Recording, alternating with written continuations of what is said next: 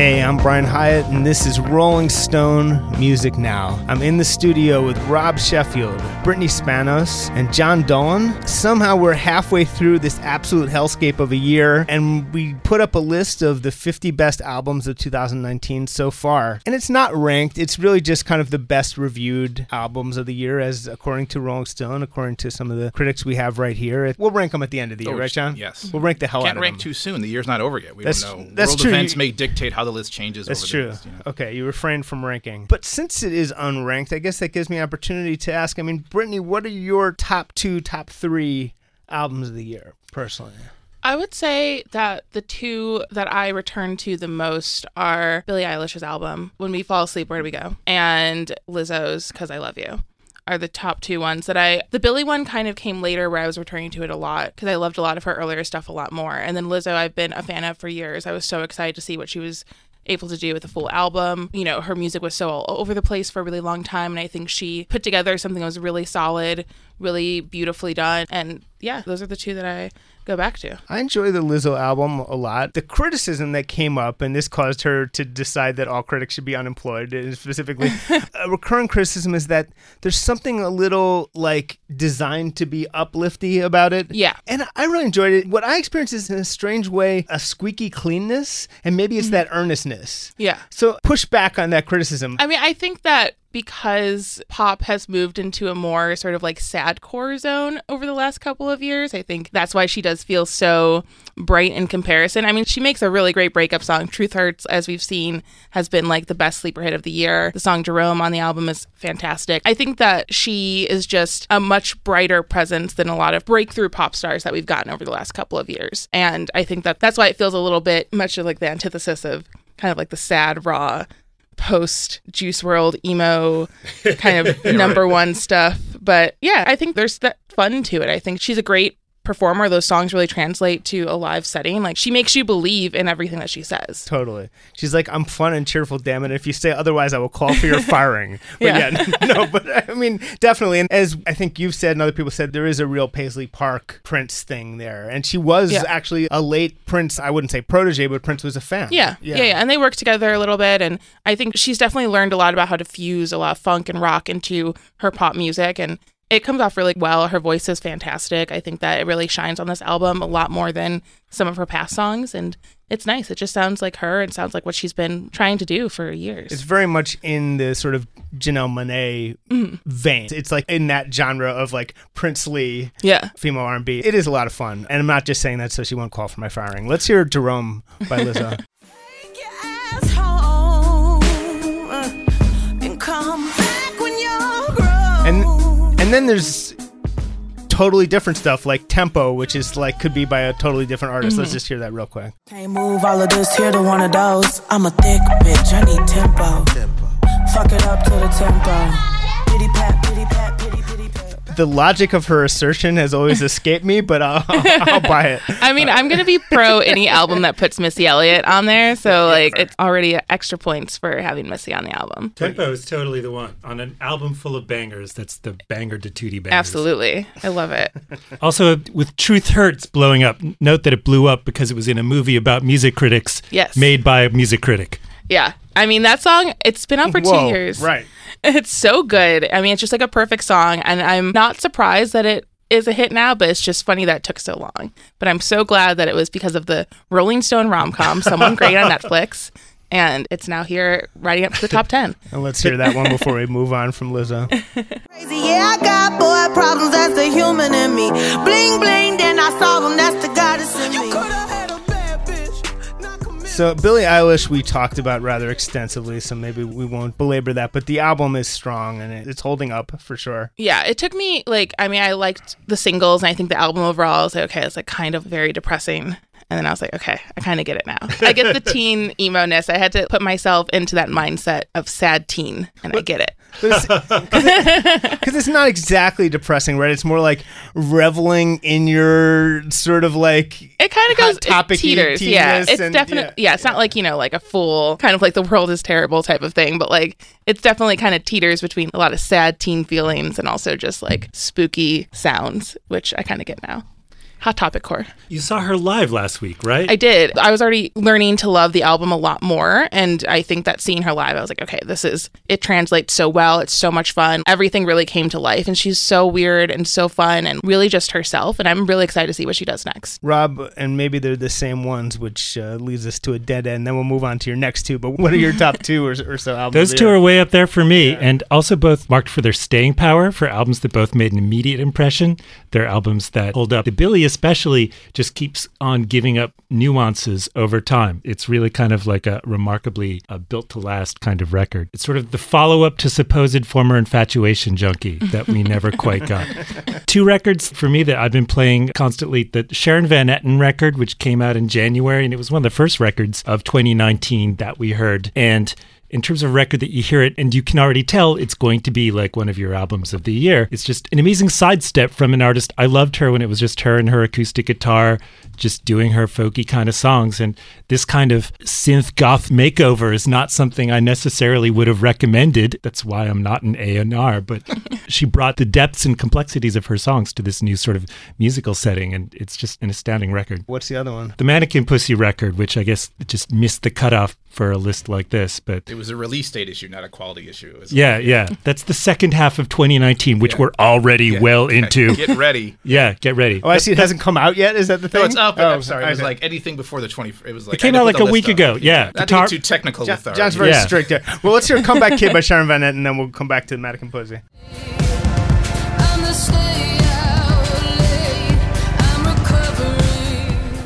It's good.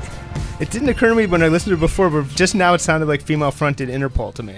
I don't know why. It just wow. Yeah. It's an all-girl reboot of Interpol. It's very exciting. I love it. Which probably is what Interpol needs. Even though John Dolan has cut it off because it is a week too late. Tell us a little bit more about the Mannequin Pussy record. The Mannequin Pussy record, it's guitar rock record of the year for me. It's such an exciting time for feminist punk rock. So many of the year's most amazing albums for me have come from that sort of astounding movement of the past few years. So the Priests record is phenomenal. The Control Chop record is phenomenal. The Patio record is phenomenal. And Mannequin Pussy, I really loved that band when their idea of making a record was just to go into the studio and have a bunch of 45-second tantrums over and over again. I thought that was brilliant. This time they decided to write songs. What a gimmick. And yet the songs are great and totally love that record. I think we have Drunk 2 from that record. What a song. Yeah. What a jam and a half.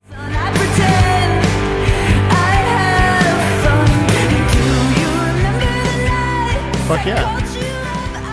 Brittany, what else from 2019 so far as caught your ear? I mean, as you know, I'm a Carly Rae Jepsen fan, and Dedicated was what I wanted from her and what I needed from her. I think it's really great. At times, I might like it more than Emotion, and I just think it's really strong. It's really fun. It's really solid. It's probably her most uniform sounding album that she's done. I think she's kind of played with a lot of pop tropes and genres, and I think this album really just sounds like she figured out sort of that core of her emo-ish kind of breakup, sad pop, and making it uplifting in the vein of Robin, where it's like really dancey, kind of heartbreak, glittery pop. And so I really love Want You in My Room with Jack Antonoff. Really great pairing for that song. It's really fun. It's just really dancey and it's great and easy to listen to, and no skippable songs on that album. Let's hear that song with the Antonoff bop.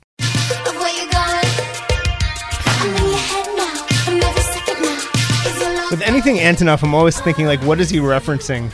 What is he referencing with those drums and guitars? What sort of 80s thing is that? Honestly, like with a lot of Carly Rae's choices, it reminds me of a very specific kind of mid to late 80s mall pop. So that song reminds me of Baby Love by Regina, which I guarantee nobody in this room remembers and nobody listening remembers. You can find it. It was like maybe the 48th best Madonna ripoff hit of 1985. Great song. But that's the kind of thing that she remembers. She's into Stacey Q, stuff like that late Bananarama, the kind of stuff that's forgotten by history, and she writes new songs with this musical language. I should not have credited Antonoff, but I mean, he does. He does. Not denying Antonoff. Yeah, he does tend to be like, oh, well, actually, it's the exact drum sound from, like it's always like Tunnel of Love. He's like, you didn't realize that's Tunnel of Love, but let's maybe a little confirmation bias when he's talking to you, Brian. I've never talked to him actually. Okay, all right. So, but yes, everything is Tunnel of Love. Yes, Baby Love by Regina. Let's hit it.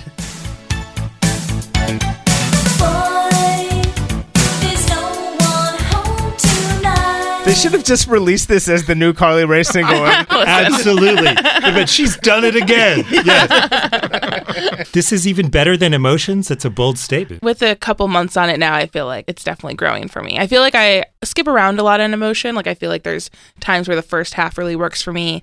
Second half sometimes works more. But I think for Dedicated, it's just like a play all the way through album for me. I think every song on there is just has a lot of charm to it. How's the fan reaction been? Because the obsession with Emotion was just over the top. Like, people were almost like that album more than they liked her, if you know what I mean. Like, although certainly they liked her, they wanted to give her a sword and all that shit. But people were just like, Emotion. It was definitely more outsized than her pop star persona. Yeah. So are people a little slow to embrace this one with that degree of fervency? I saw a lot of mixed reaction because it is a lot more muted than Emotion was. Like, I think Emotion had really, really big pop anthems. I mean, it starts with Run Away With Me, which is just her best song, that big sax solo. It's just a massive, massive song. And I think this album's like a little bit more muted, a little bit more, you know, kind of like in your room dancing alone to this. But yeah, it's not like a clubby album where Emotion had a lot more like kind of clubby party music. Let's hear that one. You're stuck in my head, stuck in my heart, stuck in my body. Yeah, that was... What a perfect song. A great song. Agony to Fade It Down. Easily memeable song, too. That's always a sign of a really great pop song, if you can make a good meme about it. But it's from the pre-TikTok era, so we'll never know. I know, but it was part of the peak Vine era, which was better.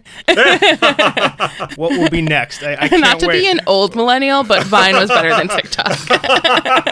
Just wait till someone's like, what is Vine? What was Vine? So there's a lot of different stuff on this list. John Dolan, is there anything you'd want to single out? Well, the Sharon Van Etten was one of my favorites. And I love the Mannequin Pussy. And thinking about that record, it reminded me, a band like that, like it reminds me of when bands like Husker Du would start off thrashing and then like learn to be songwriters. But what's cool about it is they don't have to think about being commercial at all, so they can just be themselves and be people. It's just it's happening with a lot of these bands, the kind of bands like that, I feel. You know, I definitely like that. I think the one record I would have been listening to a lot and really liking is by this singer-songwriter from Michigan named Steph Chura, an indie rock singer-songwriter, who reminds me of PJ Harvey and Jack White in some ways. She's got, I think, a voice that can sometimes be kind of a difficult voice at sometimes, like kind of a Corin Tucker voice, where it's also kind of really exhilarating. And her new album is really fantastic, particularly a song called They'll Never. Yeah. I wanted to talk about J. Paul, who didn't actually release an album per se. Released like a couple songs, but we snuck him onto this list. Maybe that was a fuck up. I don't know, but it deserves to be on this list. The leaked demos were finally officially released. Yeah. Oh, okay. So it's not just like no, that was song. like an EP of 2 songs. Oh, okay, okay. I thought we put the 2-song EP on. Okay, all right, cool. But those 2 new songs are amazing. Everything he does is amazing. Listening to the finally released package of demos, I mean, the fact that set him back for so many years, just hearing the way that it's influenced so much R&B since then, and how everything that we hear from like The Weeknd, that we heard from Frank Ocean, from even like Zayn, like everyone that's come out with an R&B album since those songs came out just are so heavily influenced by what he did. He's kind of like, in some ways, a successor to D'Angelo, like a tortured R&B genius drawing from like a million different influences with a real knowledge of music history and kind of a production genius. I'm kind of blown away by J. Paul. Apparently there's more coming from those, like a new album coming. Yeah. Let's hear some of the, either from the demos or the new songs. Time for one more jam, yeah. All right. I really think he's on some other level than pretty much like the 95% of people. He's on some like crazy Brian Wilson, D'Angelo, like God tip. Like, I'm a little bit obsessed with him right now. And then there's some older stuff. There is, in fact, a Bruce Springsteen record. Really? Which I'm still absorbing. Like, I was saying it to John, because I did a book where I was like very deeply involved with the entire catalog, I'm having a certain degree of trouble absorbing a new album. My brain isn't ready for it, so I haven't. But I will say, like, the title track is, I think, really, really amazing. I do not love Sleepy Joe's Cafe very much. And there's a few other things there's a song called Moonlight Motel is super agonizingly sad, like almost so achingly nostalgic and sad that I can barely listen to it. But the title track, though, again, like, kind of instant classic, I think. Let's hear that. Wake up in the morning, just glad my boots are on. You were talking about the Priests album. Do you want to say a little bit more about that, Rob?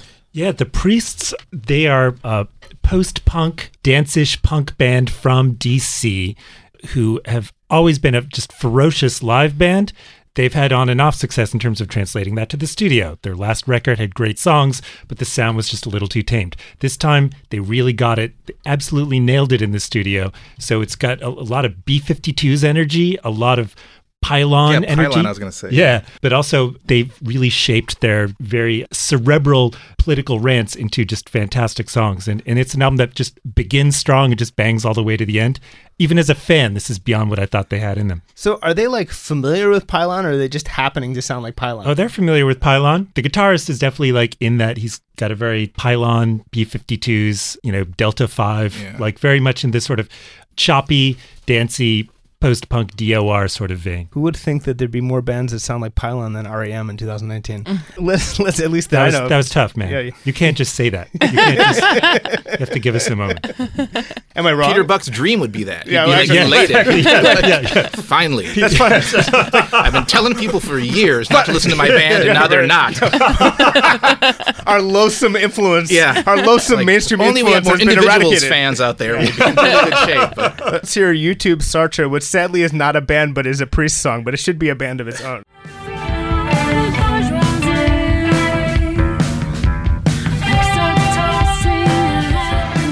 The bass player doesn't give a fuck. I love it. there's also like a Martin Hannett kind of quality too. Like Absolutely, if he produced yes. Scary Monsters or something like that. Oh my it's God, like- that's exactly right. It's really, I like the way that record sounds. Absolutely. Some of the people in that band are also in Gauche, who have a somewhat messier, sloppier, noisier approach, but just another fantastic record from another fantastic band. So I want to take a moment and talk about Vivid Seats. Staying at home is great, but eventually you just gotta get out of the house. Whether you go out to see your favorite band or go cheer on your favorite team in person, you gotta get out of the house, you gotta have a night out. And with Vivid Seats, you can attend the concert of your choice, the sports event of your choice, whatever event you're looking for at a great price. Vivid Seats is the top source for tickets for all the live events you might want to go to. On their site, you can sort by price or look for seats in the section and row of your choice. You can pick the seat you want. To make things even better, Vivid Seats is giving listeners an exclusive promo code for new customers to receive 10% off your first ticket order to save even more money. Just go to the App Store or Google Play and download the Vivid Seats app. First-time customers can use promo code Rolling Stone. That's ROLLINGSTONE for 10% off your first Vivid Seats order. Every purchase is backed by a 100% buyer guarantee.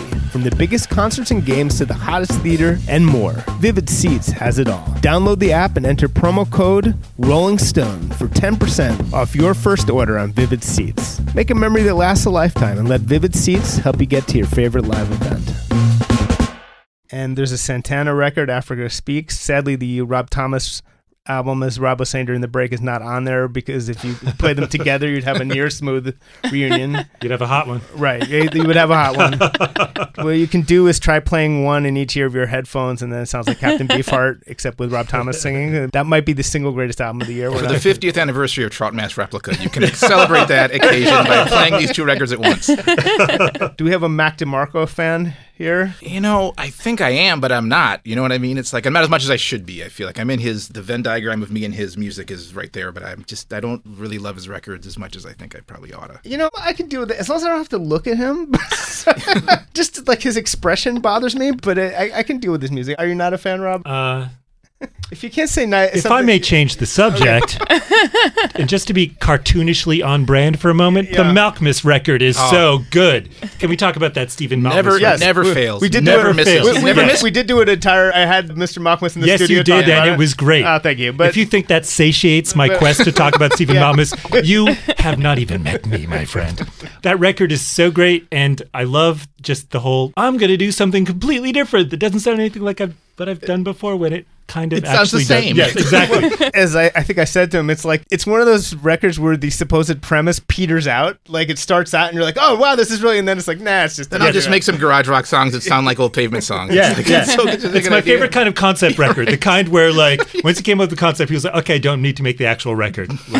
I'm just going to write a bunch of Stephen Malkmus songs that are just fantastic. And then he was really dreading going out on tour with his laptop to the point where I wanted to be like, just don't do it, man. He was so funny with his laptop. It was like, wow, he got even more awkward. It was just beautiful to see. He seemed to be an abject terror of the entire idea. It's interesting. I mean, I would say that the list is a little hip-hop light, and I would say that's because rap has been existing almost outside of albums this year in some ways. And things like Boogie with a Hoodie last year. Yeah, I mean, I guess the biggest rap album on there is Tyler, the Creator, in terms of its profile, I suppose. And then Juice WRLD is also on there, and that's a big album. The new Freddie Gibbs album that came out today with Madlib is really, really good, but didn't make the cutoff because of timing, but it's really excellent. I like Igor. The song that samples Al Green is nice. I think for Tyler's fans really love that record and feel it's this tremendous breakthrough. I didn't quite hear the breakthrough, but I enjoyed listening to it. The mood of it is a little like, I guess it's predictable he would start off being this wolf or what, and then it would sort of become a little lighter and more populist and popular in a way. I suppose that's the trajectory that you're probably going to expect, but he did a pretty good job with it. Fan? Not a fan? No. I like some of his stuff, but I'm not the biggest Tyler, the Creator fan. You just like the early, more transgressive stuff. No, I did not like the early stuff. He's just gone too soft for you. Now that he's, What's your one song from that new Magic Wand, I think? Your mind. Please don't leave me now. I did like the production. It sort of is. It's like Bargain Basement Gesaffelstein, if you know that guy. It's in that kind of in that vein. I think Gesaffelstein is Bargain Basement Gesaffelstein. I like Gesaffelstein. Gesaffelstein's kind of awesome. Gesaffelstein is underrated. He's a really interesting producer. I don't know why people hate on Gesaffelstein. I would say Gesaffelstein had an album last year that was like kind of with all these different singers on it. That was his own album, and that wasn't that good. But in general, Gesaffelstein is like kind of almost a Nine Inch Nails influence, sort of EDM-ish pop producer with lots of distorto sounds, who I think is kind of slept on a little bit. But Gesaffelstein. Yeah, it's you also say fun it really to say. well. You say it great. It's also fun. I'm a big Gesaffelstein fan, man. I definitely have been pronouncing that name wrong for a long time. It's very good to learn. In the vein of Gesaffelstein, except not at all, is the really wonderful Jenny Lewis album, which no one has mentioned so far. Like basically all of Jenny Lewis's albums are good, but this one's really, really strong. Everyone I've played it for, she just has her vein and is dug into it, and she's kind of like her own classic rocky genre. And this album's just spectacular, I think. I don't know. Totally. And I think it's a breakthrough. And it's funny to call it a breakthrough for somebody who's been so consistently good for such a long time and has never fallen off. But to me, just the total grown-up vibe of this album and the way it's designed very much for a sort of grown-up perspective, it's really kind of, to my mind, a map for the songs that she's going to keep writing for the next 20 or 30 years. This record I listened to, and I was like, even more than her previous records, I was like, this is the one that she's going to be following. And this is someone who I assume is going to be writing brilliant songs well into her 60s and 70s. Well, let's hear Red Bull and Hennessy from that record.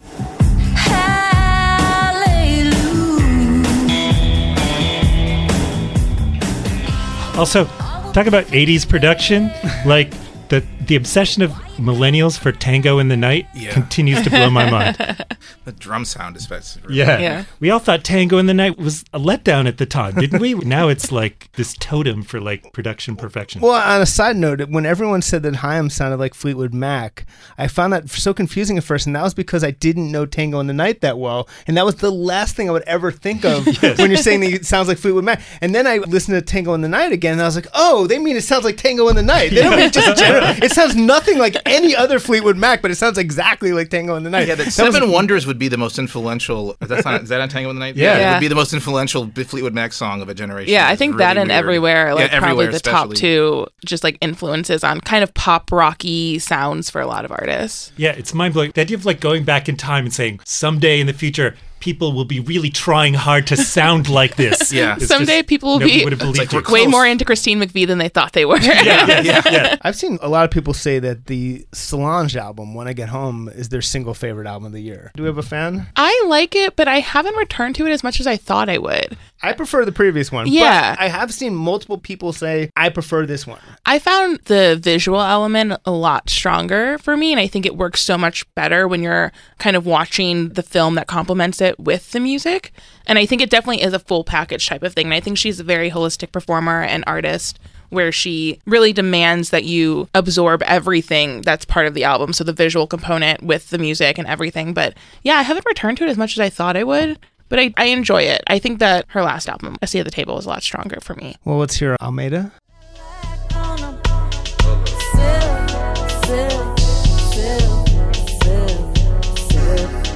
I need to go back to it myself. I remember experiencing it more as a vibe than as individual songs kind of thing. It's just like a very effective vibe. Yeah. But actually, it is because I've seen the past couple weeks as people are looking back at the year and people really shouting out that album again, that I was like, oh, I better go back to that one. And it did make our list. And obviously. I mean, I think it says a lot that we're at this point with Solange where up until A Seat at the Table, where she doesn't have to prove that she is an artist in her own right. I think for a long time, people were still kind of unconvinced of what she was capable of doing. And I think now that we know that she is a super visual artist, someone who can create these incredible scenes and really kind of roots-based music, that we're able to just own a lot of that of her. And I think she's owned it herself. And I think it's a really solid album, though. I can see why a lot of people really still go back to it and love it. And speaking of the last album being better, Maren Morris's Girl made the list. What a transition.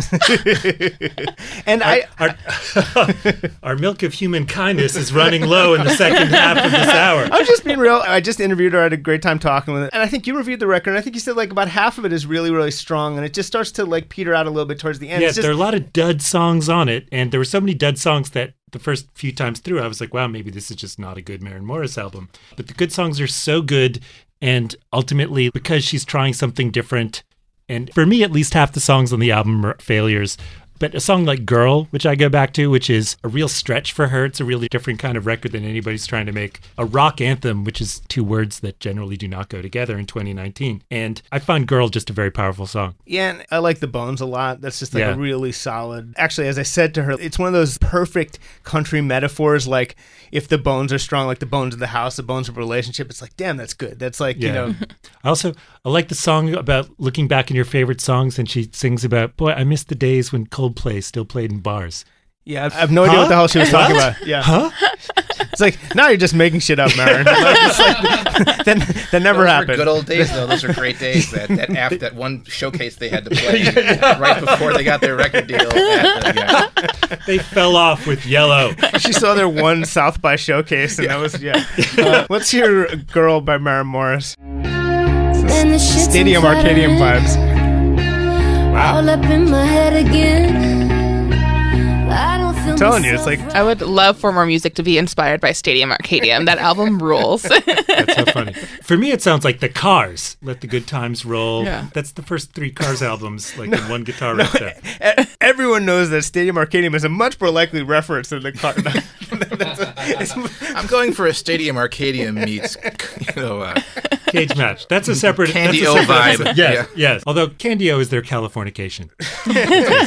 Comparing the Cars to the Chili Peppers, two very interesting careers. I have never driven towards a sunset in LA without thinking, that it settles in a fine location.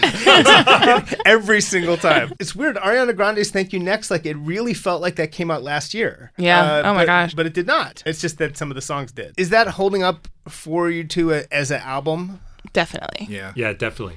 Bad Idea, NASA, top 2 songs of the year. Oh yeah, and NASA has not been like a single, right? Which is No, she stopped releasing singles after Break Up With Your Girlfriend on Board, another great song. It's just like really fun. I think she's really found her own niche. Like she's found what she's doing. She knows who she is as an artist. She spent so long figuring it out and doing a lot of different things, kind of molding into a lot of different pop stars. And I think now she's like, I understand my audience. She knows exactly the age group of the audience that she has, and she's making music for them. And I think that's really special because we're not seeing that as often, especially with more traditional pop stars. Thank You Next is a great album, aside for Ariana. Yeah, it makes such a great pair with Sweetener. Yeah. Sweetener being the sort of old school pop blockbuster that's designed to feed off single after single for like 3 years. And I love that she just kind of winged it for the Amnesiac to Sweetener's Kid A. They sort of flatter each other. So I find going back to Sweetener is more fun after Thank You Next. And like every pop star always has their fuck it moment, and she finally did, and it works for her. I think she's like finally reached it. It's her kind of just like moment of like, I'm just gonna do my own thing, see what happens, do something completely unexpected, and there it is. Let's hear NASA from that record. To stay warm tonight. Think I'm better off here all alone tonight. Ain't no checking on when I get home tonight. We didn't talk about Vampire Weekend, who made a excellent album. Sort of a little bit less of a band record. It seems like Ezra taking control to an extent. Father of the Bride. And it's just a long-awaited album that I think kind of just lived up to everyone's highest hopes for this incarnation of Vampire Weekend. Is it their Stadium Arcadium? What could possibly live up to the 4-star rated Stadium Arcadium? It's funny, I haven't written a record review in 11 years and don't plan on ever writing one again, but I was assigned that and gave it 4 stars. Should have given it 5. And then I was kind of embarrassed by that, and then I found a whole new generation loves that record, so I'm redeemed. Anyway, Really? yes, All right. that is a beloved record now. If I'm remembering correctly, like in our records of the year for 2006, it was Bob Dylan Modern Times at number 1 and Stadium Arcadium at number 2. And that was just kind of just a beautiful pairing, I thought. I mean, just the title alone. That's what you said Chad Smith, like, didn't you say Chad Smith was like the Mitch Mitchell of a new generation? I don't know, but that sounds like something I might have said. I think it is, yeah. The funny thing is that, it's not like I'm the world's biggest fan of Red Hot Chili Peppers. I don't give them a ton of thought, but... So you say, actions speak louder. I just took what I was assigned. I didn't know I could say no. Stadium Arcadium. Come on. Back in Album of 2006. 2019 is Stadium Arcadium. It rules. I was listening to it last week. It's great. New York's hottest club is Stadium Arcadium. Everything is... Sorry, Rap album of the year.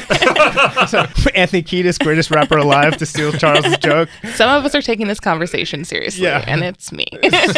Sorry, Vampire Weekend and Father of the Bride. We are talking about Stadium Arcadium. Would someone like to say something about Father of the Bride, for God's sake? Yeah, it's really good. All the songs are incredibly catchy. He moved to California and made an End of the World record, and it's, really pretty and sweet. I like their one before it a little better, I think, but it's really a nice album. I think it's just basically like unceasingly melodic. It is. And super well crafted. People talk about the jam band vibes. I guess I think that's not really. I mean, it sounds like the Dead when they were concise and didn't jam. Yeah, I don't really quite follow the jammy. What's funny, and then in some kind of weird circular loop, they've been like bringing out the jams in concerts. So yeah, this is like a slight influence of like the Dead and it's stuff. Like 70s kind of AM pop and stuff like that. And yeah. And then again, a second Haim, Danielle Haim, pops up on like 3 songs. Married in a Gold Rush is a really great song that she's on. She's on This Life as well, right? Yeah, and I Hold You Now, We Belong Together. Actually, it's another grown-up record. We were talking about grown-up records, and it's freaky that these are our grown-ups now.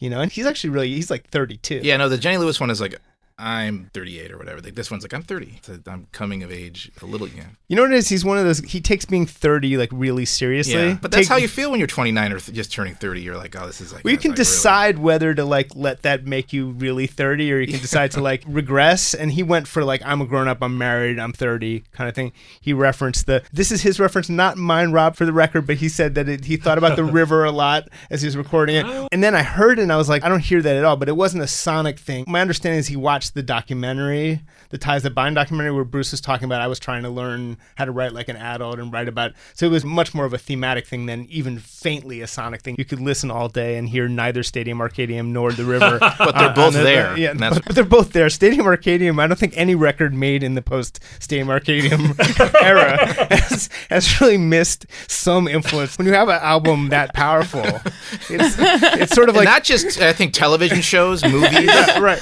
I don't listen to pop music unless I can hear the Anthony Kiedis influence in it. Well, I have a screenplay about what if Stadium Arcadium had never come out, and the world is wild. It ends in the world's destroyed at the end, right? It's just like, it's nuclear bombs going off. It's actually just, it's even worse than now. Actually, it could be that was the problem. That's when it all went wrong.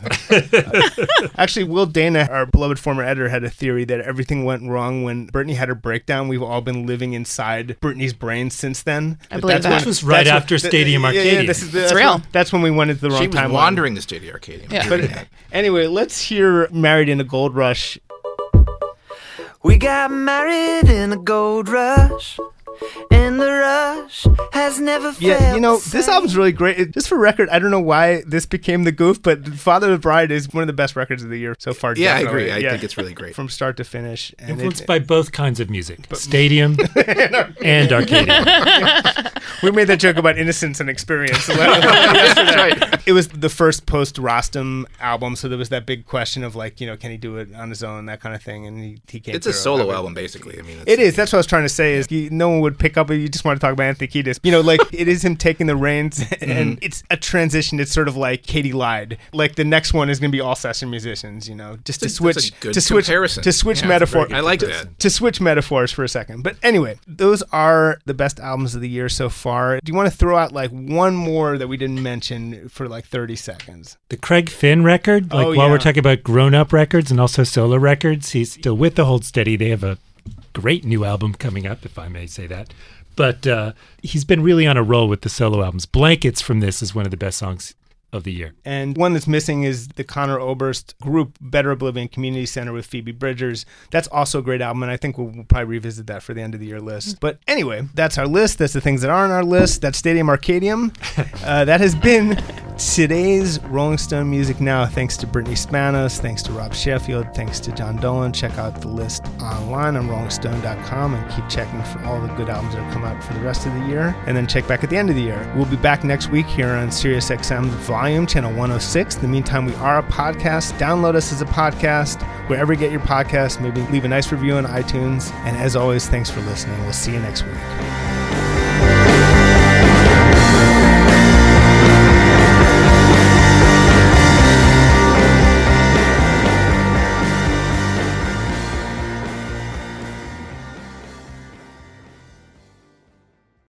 Welcome to Talkville, the ultimate Smallville rewatch podcast. Guest star Sarah Carter as Alicia Baker, although I didn't really work with her a lot.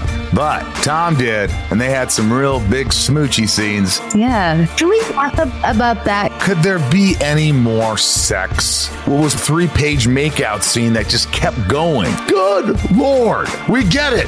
They have chemistry. Jump in now or catch up on any of the past seasons of Talkville on YouTube or wherever you listen.